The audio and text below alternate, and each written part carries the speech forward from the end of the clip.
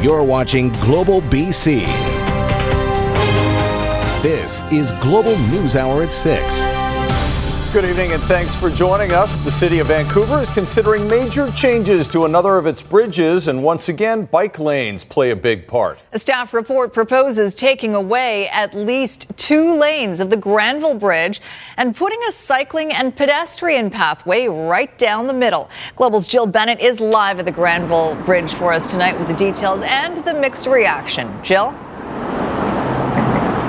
Sophie, the city maintains vehicle traffic on the bridge is far under capacity, saying this bridge behind me was built for a highway system decades ago that never happened. So this new proposal takes a look at making it safer and more accessible for non-vehicle trips to and from downtown. Crossing the Granville Street Bridge on foot can be a hair-raising experience. You definitely have to have your head up, it's no problem for me, but I would certainly not bring my daughters across or anything like that. The city is looking to make it safer and more welcoming for anyone on foot or on wheels. After researching various options to upgrade the 8-lane span that opened back in 1954, this one will be debated. A corridor down the center of the bridge, one that would take over at least 2 lanes of traffic, possibly 4. The reallocation of the center lanes is the easiest one to manage in terms of traffic flow because the predominant movements off of the arterials such as Howe and Seymour are left unaffected by the changes to the center lanes. So it's going to be a big part of the consultation is what's the impact on traffic. $25 million for bridge upgrades has already been allocated in the city's current capital plan. The idea is making the changes while seismic upgrades are already taking place would be the most cost-effective. The plan has preliminary approval from the local business association. Granville Bridge is the last remaining bridge of the bridges across Falls Creek to have any improvements for pedestrians and cyclists. I personally have walked that sidewalk, and it's scary at times. And our position as an organization is that we need to improve that access. And while pedestrians also seem to be on board... Yeah, that looks awesome. I would definitely feel way safer walking down there. At least one city councillor wants some questions answered before supporting the project. I also have some questions for staff about the Granville Entertainment District and if they feel that there might be a spillout onto the Greenway there. I already see people walking up and down the bridge on weekend evenings, but I'm wondering if we truly can find a middle-of-the-road approach. Maybe that doesn't necessarily include the Greenway in the middle of the road. Now, another part of the project is some kind of elevator that could link Granville Island below to the bridge deck, making it easier to get from one to the other. At this point, the plan is set to go to City Council on Wednesday. If it's approved, it then goes to the consultation phase. That will take until the summer until a final vote. Chris, Sophie? Jill Bennett reporting at the Granville Bridge. Jill, thank you. A new report is adding insult to injury in White Rock as that city begins the long process of rebuilding one of its biggest tourist attractions.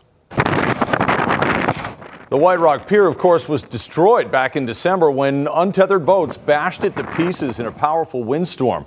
The cost of rebuilding now nearly triple the original estimate. As Sarah McDonald reports, the big question now is how will a community with a population of only about 20,000 pay for it? The price tag for the worst weather event in provincial history just got a whole lot higher, ballooning by an additional 8 figures in repair costs for the winter windstorm's most high-profile casualty. The storm happened and the pier disappeared. Early estimates pegged the cost of restoring White Rock's iconic pier at up to $6 million. That figure now nearly tripled by engineers. We'd love it if it was still $5 or $6 million, but that's not the reality of what we will rebuild here. The base cost of reconstruction using steel and concrete is estimated at roughly $11 million.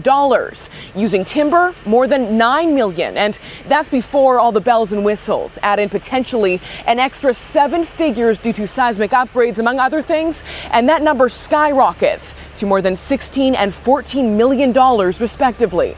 And that's quite a bit, but I guess they've it was just a guesstimate before. And there's another significant cost constantly rising and increasingly impactful. The losses suffered by local businesses along the boardwalk. Nobody comes down because they can't walk on the pier. The loss of the pier for many business owners, the third factor in an economically disastrous trifecta.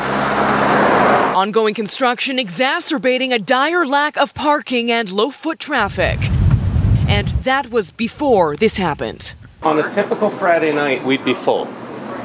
But we have 2 reservations for tonight. Those impacted now feeling the heat financially.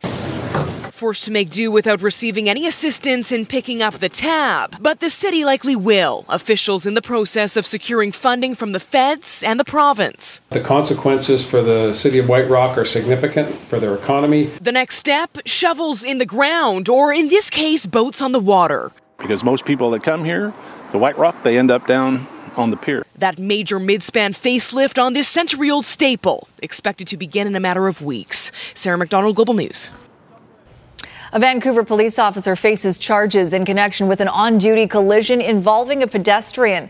The pedestrian was hit by an unmarked police vehicle near Knight Street and 20th Avenue early this month. Last year, and rushed to hospital with serious injuries. The Independent Investigation Office was called in, and Crown has now charged Constable Andrew Peters with dangerous driving causing bodily harm. And West Shore RCMP on Vancouver Island releasing new surveillance video of a carjacking in Langford, hoping to generate some leads. It happened on December 17th. A 52-year-old man carjacked near the Millstream Village McDonald's. The suspect pulls him out of the driver's seat and throws him to the ground. He nearly gets hit as the suspect drives off. Thankfully, he suffered only minor injuries. Police are looking for a Caucasian man between 30 and 40 years old, about 5'7" and 160 pounds. The mother and uncle of a young BC woman who was murdered in India nearly 20 years ago made their first appearance in an Indian court today, charged with arranging her murder. Global's Romina Dea is in our newsroom now with the latest. And Romina, there are some pretty big differences between Canadian and Indian justice. I have never seen anything like it, Chris. It was bizarre yet incredible. It would never happen in Canada.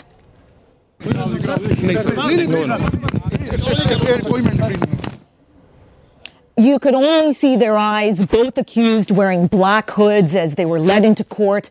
Malkeet Sidhu and Surjit Padesha, the murder victim's mother and uncle, were extradited from BC to India 3 days ago. Now, the pair will face a trial on Indian soil on charges of conspiracy to commit murder for allegedly hiring the assassins who killed 25-year-old Jasvinder Sidhu almost 2 decades ago. Jazzy, the daughter of wealthy Indian immigrants who settled in Maple Ridge, secretly married Sukhvinder Mittu Sidhu, a poor rickshaw driver, against her family's wishes. Jazzy's throat was slit. Her body was dumped in a ditch in the Punjab 19 years ago. Mittu was hacked up with swords, but he survived. Indian police allege Jazzy's mother gave the execution order by phone from Canada, but Jazzy's mother and uncle have always maintained their innocence. Now, the 2 hired hitmen and police inspector in this case, Chris, are serving life sentences in India, but all of the accused conspirators have had their cases thrown out because of a lack of evidence. Chris. All right. Thank you, Romina.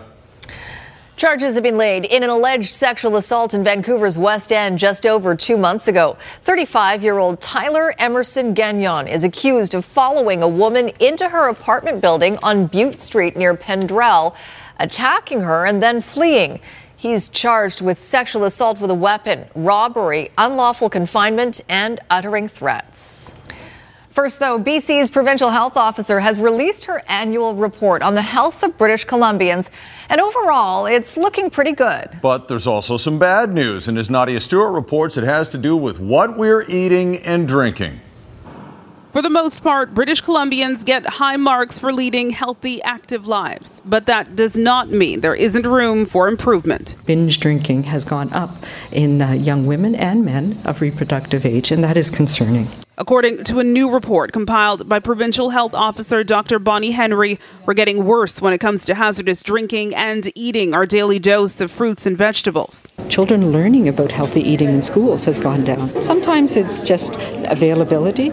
Certainly in some parts of this province, it's a challenge to get fresh fruit and vegetables in the winter. The report also points to the growing gap in life expectancy. Once again, the urban-rural divide. There's also a call to focus on early childhood development. Adrian Dix says addressing the challenges goes beyond just the Ministry of Health.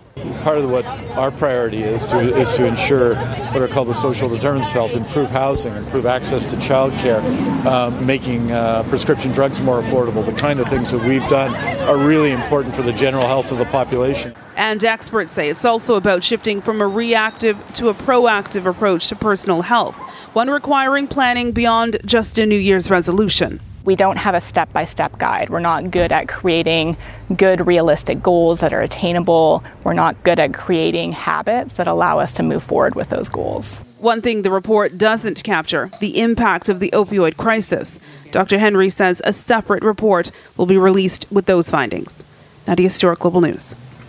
On the topic of health, changes are coming to 2 Metro Vancouver hospitals. The emergency room at Peace Arch Hospital is expanding to double the number of treatment spaces to 50 from 24. Space will also be dedicated to children and families, as well as mental health and substance abuse. A new surgical suite is also being built. Construction is expected to be complete in late 2021 at a cost of $83.7 million. And emergency services are also expanding at Langley Memorial. The ER will have 49 treatment places, up from 31. It'll include a separate pediatric waiting area and a separate walk-in patient area. The government contributing more than $29 million, with the Hospital Foundation providing $10 million. The NDP claims previous plans under the Liberals had underestimated the cost of both of those projects. Well, it took some cajoling and a tasty bribe or two, but Theodore the Pig is now checking out his new home on Vancouver Island. The big move from Langley today coming after a campaign to find the 3-year-old animal a new forever home. Jordan Armstrong has this Global News follow-up. How do you move an 800-pound pig? It's not easy. You need a truck, you need a plan, but if the pig won't get in the truck, ready? The plan wallows. Don't get the donuts. With patience and some love and coaxing with some yummy Valentine's Day donuts, he finally decided to comply. Comply to come here to Wasson Terminal. This was his trough that we put in here with his breakfast, but he got a little upset with it by the looks of it. Theo on his way to his new home, a pig sanctuary on Vancouver Island. We heard that pigs can't fly and understood that Theo would need ferry transportation to his new forever home. Theo's been staying with Langley Rescue Society since he was found wandering down Fraser Highway last summer. No one claimed him, so the search began for a forever home, and that took a while. Not too many people are looking for that kind of pet. But the folks at Home for Hooves Farm Sanctuary in Duncan were. Yeah, she's a pig. Before he arrives, the ferry crowd goes hog wild over the porky passenger and honorary co-captain. He's gorgeous, amazing, and neat that he's going to have a good life. But a tough goodbye for Theo's lady of the last 8 months. I am going to be sad to part ways with him. I mean, I am more excited for him and what he has coming. Finally, after a long travel day, Theo meets his new companion, Lillian, who's definitely more his type. I think he's super excited to be here now. A lucky hog, or perhaps this was all meant to be. 2019 is, after all, the year of the pig. Jordan Armstrong, Global News. Oh, they like each other. I think they'll get along. That's it looks so like sweet. A drone captures a view of one of several unmanned boats swept down the Hudson River in New York. At least 8 different vessels, including a cruise ship, a barge, and several tugboats, broke free of their moorings and floated downriver, some of them crashing into a train bridge. The cruise ship ended up wedged underneath the span. Police say it was caused by rising water and ice jams. A number of bridges were temporarily shut down. Thankfully, no one was hurt. We are learning more tonight about what led to a dramatic raid in Kingston, Ontario that resulted in 2 arrests. A minor was taken into custody last night after the raid by Mounties. Another 20-year-old was taken into custody and released without charges. Authorities are calling it an anti-terrorism investigation, which they say was triggered by information from the FBI about a potential attack plan. The youth has been charged with knowingly facilitating a terrorist activity and counseling a person to place an explosive with the intent to cause death or serious bodily injury. Tonight, the U.S. government is working to reopen for business after a partial 35-day shutdown. Today, President Donald Trump succumbed to mounting pressure and announced he's deferring his fight to build a border wall. He has agreed to a deal that would get government employees furloughed for the last 5 weeks back to work. But as Hallie Jackson reports, the agreement is only temporary. It's a deal and a defeat for President Trump. I am very proud to announce today that we have reached a deal to end the shutdown and reopen the federal government. But that fix only opens the government for 3 weeks, and it does not provide any new money for a border wall, as President Trump had demanded. Democrats refused. No one should ever underestimate the speaker, as Donald Trump has learned. I can't assure the public on anything that the president will do, but I do have to say I'm optimistic. But Speaker Pelosi remains opposed to a border wall. A reminder, there's no guarantee the government will stay open. The president announced today's deal in an impromptu Rose Garden speech where he went off script with exaggerated and unverified claims about human trafficking. Women are tied up, they're bound, duct tape put around their faces, around their mouths. It's at the worst level, human trafficking, in the history of the world.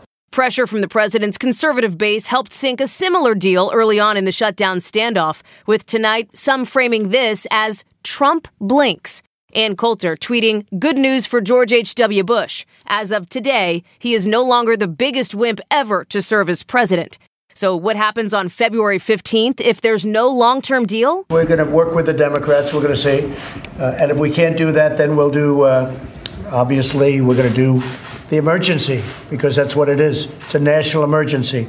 That controversial declaration would bypass Congress and let the administration redirect federal money to build that wall. No word yet on the status of the State of the Union speech next week, but the state of our union tonight, opening back up for business. Hallie Jackson, NBC News, the White House. Special Prosecutor Robert Mueller's probe into the 2016 U.S. presidential election has netted another big fish, Trump associate Roger Stone. I will plead not guilty to these charges. I will defeat them in court. I believe this is a politically motivated investigation. The political consultant and longtime Donald Trump confidant was picked up by FBI agents early this morning at his Fort Lauderdale home. He's facing 7 charges, including obstruction of justice and witness tampering.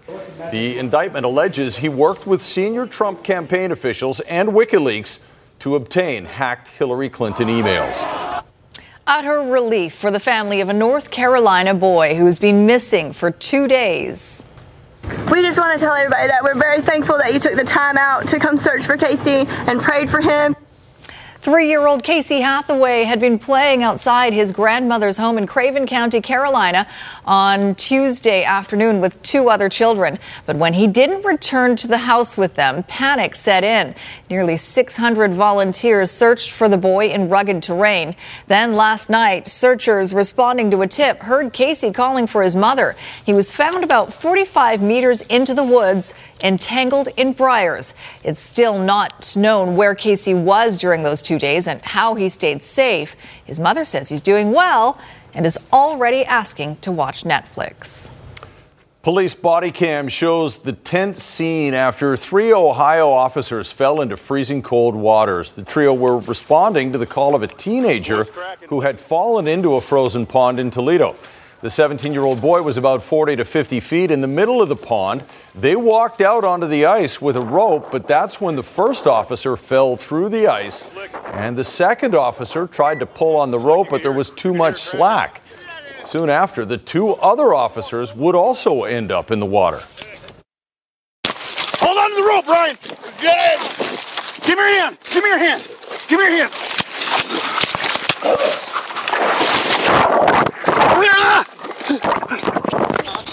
The teen was later rescued with the help of the fire department. All 4 were taken to hospital to be checked over for possible hypothermia.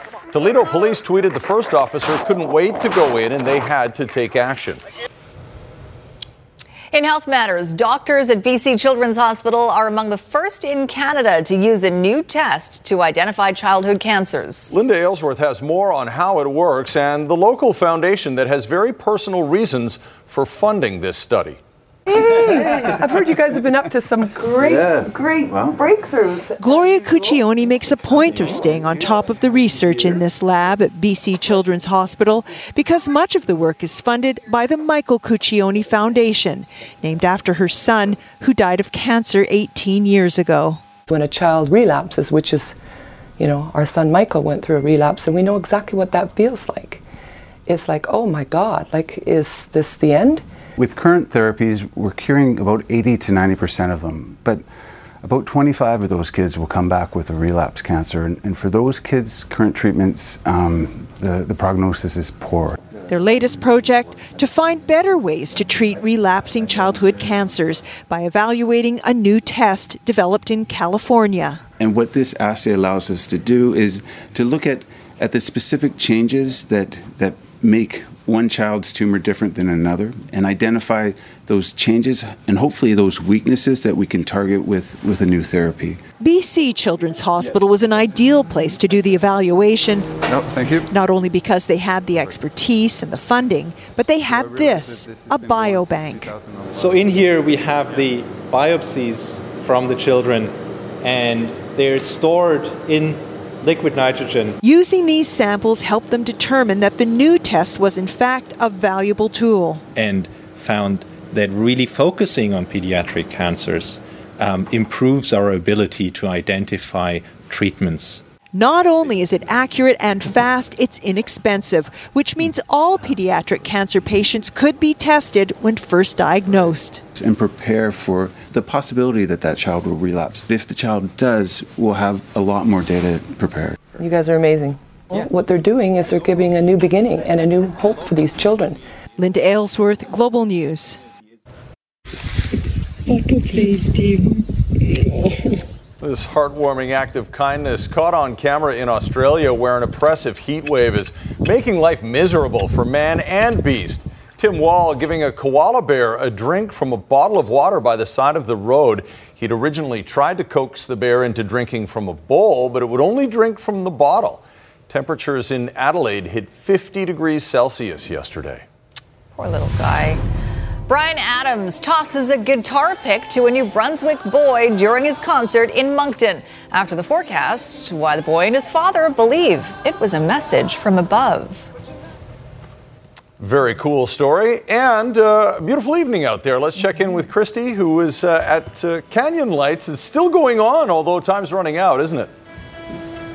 That's right. This is the last weekend, and we're at Capilano Suspension Bridge, Canyon Lights in North Vancouver. One of my most favorite attractions to go and see because you get a little exercise, you get a little fresh air, and it is quite spectacular. The last weekend, so it's open till 9 o'clock every night, and it's going to be a perfect weekend to come and check it out. If you haven't been here before, there's a couple different attractions. Not only is this a suspension bridge all lit up, and it is pretty neat going across that, by the way, in the dark, but on the other side of the suspension bridge, there's a treetop adventures as well as there's a cliff walk. And we just found out there's a new restaurant, a full sit-down restaurant inside, which is really nice because so far until now they've only had vendors that you could walk up to and get a hot dog or something like that. So really is full service here. On Monday though, they switch gears and change into their spring and summer season, which is always great here as well. But they'll be closing a little bit earlier at night. Then it'll be closing around 5. What else is switching gears into spring and summer season? Mother Nature is. Boy, yes, reports of a single cherry blossom that is bloomed by the marina along Cole Harbour seawall in Vancouver. And it's been quite fun for residents and tourist walking by to be able to see that. Now, experts say that you need actually at least 10 degrees and many days of warmth for spring for these to bloom. And we've had that. We've had double-digit temperatures for many days now. And today wasn't quite that, but it was mild, that's for sure. We were near seasonal across the region. Looking at our picture here, this is from Susie Patrick, who does our traffic in the morning from the chopper, from the Global One. And it was just so spectacular up above that cloud cover. Now, we will see fog again tomorrow morning, but the good news is we're expecting the clouds to clear tomorrow, and we'll be left with sunshine.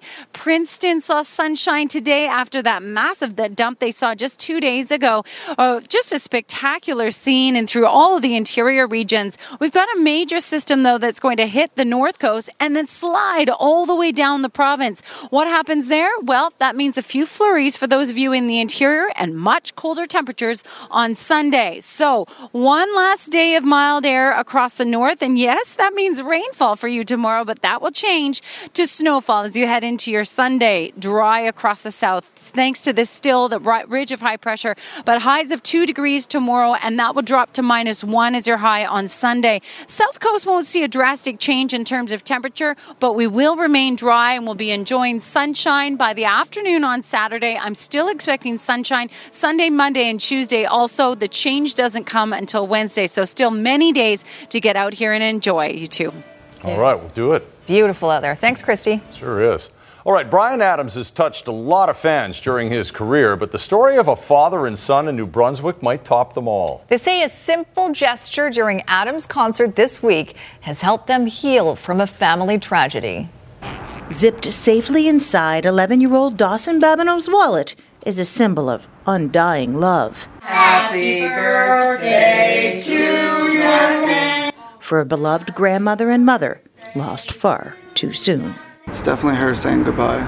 This week, Josh and his son Dawson had what can only be described as a spiritual moment at the Bryan Adams concert in Moncton. The boys went to the concert in honor of Vicky Babineau, a dedicated single mom and grandmother with an infectious laugh who died suddenly almost 3 years ago. She had a brain aneurysm, internal bleeding inside the head, and we didn't get to say goodbye, so it was pretty tough. So what better way, they thought, to feel closer to her than to take in a concert by her favorite artist. Summer of '69, Heaven, you name it, she wanted to sing it, right? Which is why, partway through the concert, Dawson ran down in front of the stage to dance, all the while thinking of his grandma. It was breathtaking, bone-chilling. I shed a few tears. It was like his mother had tapped Bryan Adams on the shoulder from beyond the grave. He reached down and threw Dawson this pic. As soon as I got it, my heart stopped. She was definitely here. She was sending us closure. In a tiny little piece of plastic that seemed to come from beyond the grave. Straight from the heart. Shelley Steeves, Global News, Moncton. Oh, that's such a nice story. Pretty cool. All right, sports. If Bruce Allen's watching the show, then he can tell Bryan exactly what happened. We need to tell Bruce. That's right. Good point. All right. Bruce wants sports. You want it, you got it. There's a Bryan Adams reference for you. That was true. The number on the back. Yeah, okay. We just talked about dinner, and I recommended ketchup and Coca-Cola to our director. Ketchup chips and Coca-Cola. Ketchup chips, sorry, yes. Which looks best at a bowling alley. Bowling alley, Yeah. with the shoes. Tastes better if you're in the shoes at a bowling alley. That's true. Right? There's certain things that you have to eat when you wear those shoes. And I've always felt bad for the guy who had to spray them every night. Ew. I know. Ooh, exactly. Elias Pettersson will be in 2 skills events tonight at the All-Star Skills Competition down in San Jose. He'll be in the fastest skater competition. The man to beat there is Connor McDavid, and Pettersson is also in the puck control event where you have to stick handle through obstacles. He's not in the passing event, shooting accuracy, or the hardest shot. The uniform the Whitecaps wore last year is so 2018. This year, they're going back to 1979 for their look, when they won the Soccer Bowl. If the Canucks went back to 79, they'd be wearing the Flying V's. The Whitecaps 79 uniform actually looks pretty good. I liked it. The only difference is back in '79 it said Whitecaps and not Bell. That's pretty much the only difference. So that's what they'll be wearing this year. And I think it's a league rule that the Whitecaps have to have a player no taller than 5'5". They don't have Kristen Teixeira anymore, but they did sign Brazilian winger Lucas Venuto today. He's 5'5". He played in Austria. For a while, he played on the same team as Jordi Reyna, I believe. He's got good speed, but I don't think he'll be a big-time scorer. The Whitecaps are also close to signing striker Kolbeinn Sigurðsson of Iceland, who played with their national team. I bet you he'd be very good at leading the Viking clap at BC Place Stadium, should they actually sign him.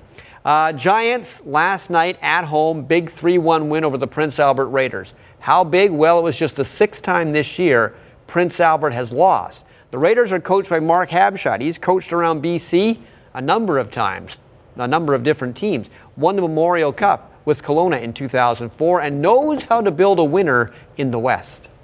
Goes back to Sapago. Sapago, wrist shot through a screen save. Rebound, they score! This season, the PA in Prince Albert stands for pretty amazing. The Raiders are on pace for one of the greatest seasons in Western Hockey League history. Even after Thursday night's loss to the Vancouver Giants, the Raiders have 40 wins through 48 games. Included was a 26-1 start and a 19-game win streak that lasted nearly 2 months. Be honest, is the winning getting a little boring? Just winning all the time? Never. That's the beauty about our team is these guys refuse to lose. Even now, we're in our division, I think we're 20 points ahead, and our guys could look ahead and think past those. But it's an everyday group. It's a humble group, unassuming group. They care about one another, and they just try to do their best every day. The Raiders pretty much have the same core as last year, but the self-improvement from within has been staggering. They also have stars like Brett Leeson, who leads the team with 31 goals in 40 games. He also played for Canada at the World Juniors. Goalie Ian Scott also played for Canada as the backup, and he's even scored a goal this year. This has a chance! Ian Scott scores! One thing that we pride ourselves on is we don't have just good players. We have good teammates and good people off the ice, and I think that ties in with our work ethic off the ice in school and in the gym, stuff like that. So I think that helps. One thing the Raiders have noticed is they have a target on their backs. Everyone wants to knock off the #1 team in the country. People are wanting to come out and see what we're all about, and the other teams, it turns out to be their biggest game because they all want to knock us off. So we get everyone's best game. We understand that, and in the end, it'll make us better.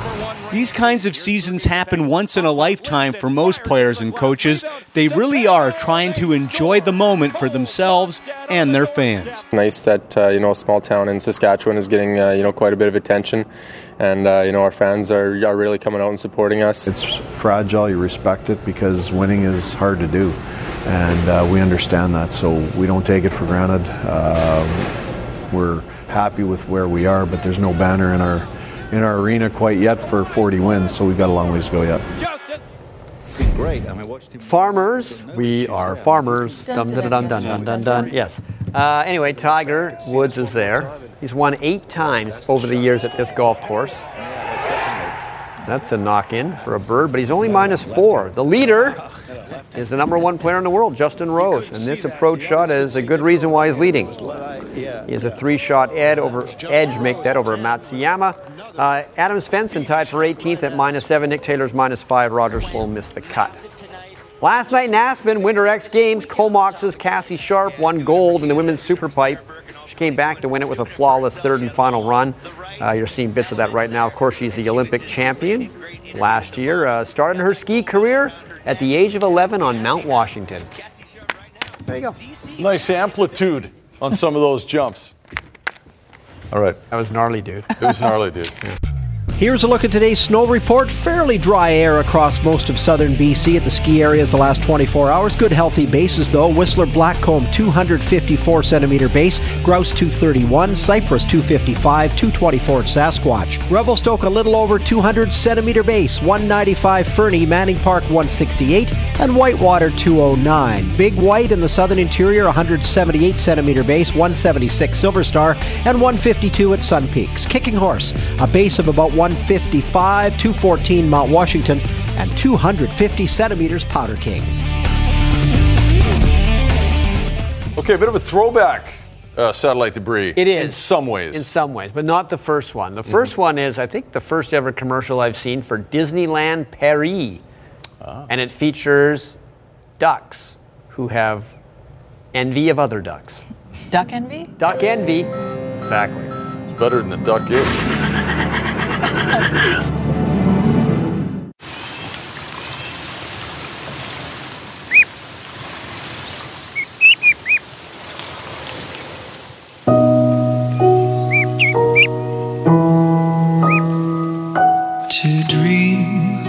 Impossible dream to fight the unbeatable foe, to bear with unbearable sorrow, to run where the brave dare not go, to right the unrightable wrong, to love pure and chaste from afar. To try when your arms are too weary, to reach the unreachable star. This is my quest, to follow that star, no matter how hopeless, no matter how far.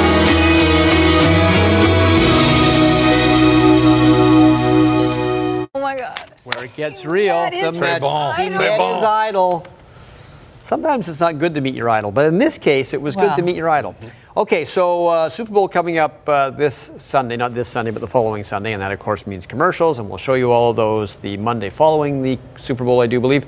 But here's some from last year, and these ones were funny, but a bit strange, I thought, but I'm going to show it to you anyways. Here we go. Tiny Toast is teeny cereal with the big taste of real fruit. Who's a hungry old gal? You are. Yes, you are. Humans can't resist Tiny Toast. Tiny Toast is teeny cereal with the big taste of real fruit.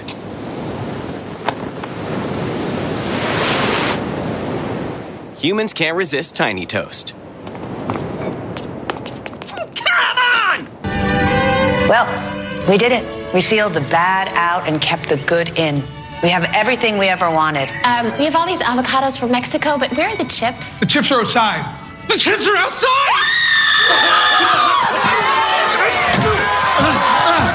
Wait! Avocados taste great on lots of things. See? Yes. Oh, Wi-Fi's down. Avocados from Mexico. From Mexico. See, that's better. You like that one or Farmers Insurance? I can't. They're so good. There will be an Avocados from Mexico commercial in the Super Bowl. Anyway. Yeah. Here's some really old Super Bowl commercials that I love from Bud Light. Here we go. And now the toughest leg of the strongman competition, Norm, the Bud Light Industrial Fridge Pull. Jim, that's 1,000 pounds of pure hernia that they'll try to drag across. Sorry to interrupt, Norm, but it looks like a fan from the stands has stolen the Bud Light. Oh! A huge hit from out of nowhere. And this guy's got the foot speed to take this thing all the way. Oh, man! Coming, bro! For the great taste that won't fill you up and never let you down. Okay, who's the hero? Make it a Bud Light.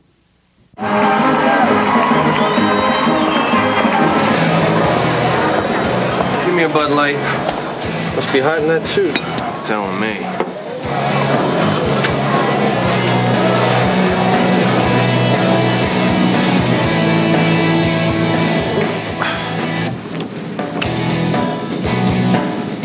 What?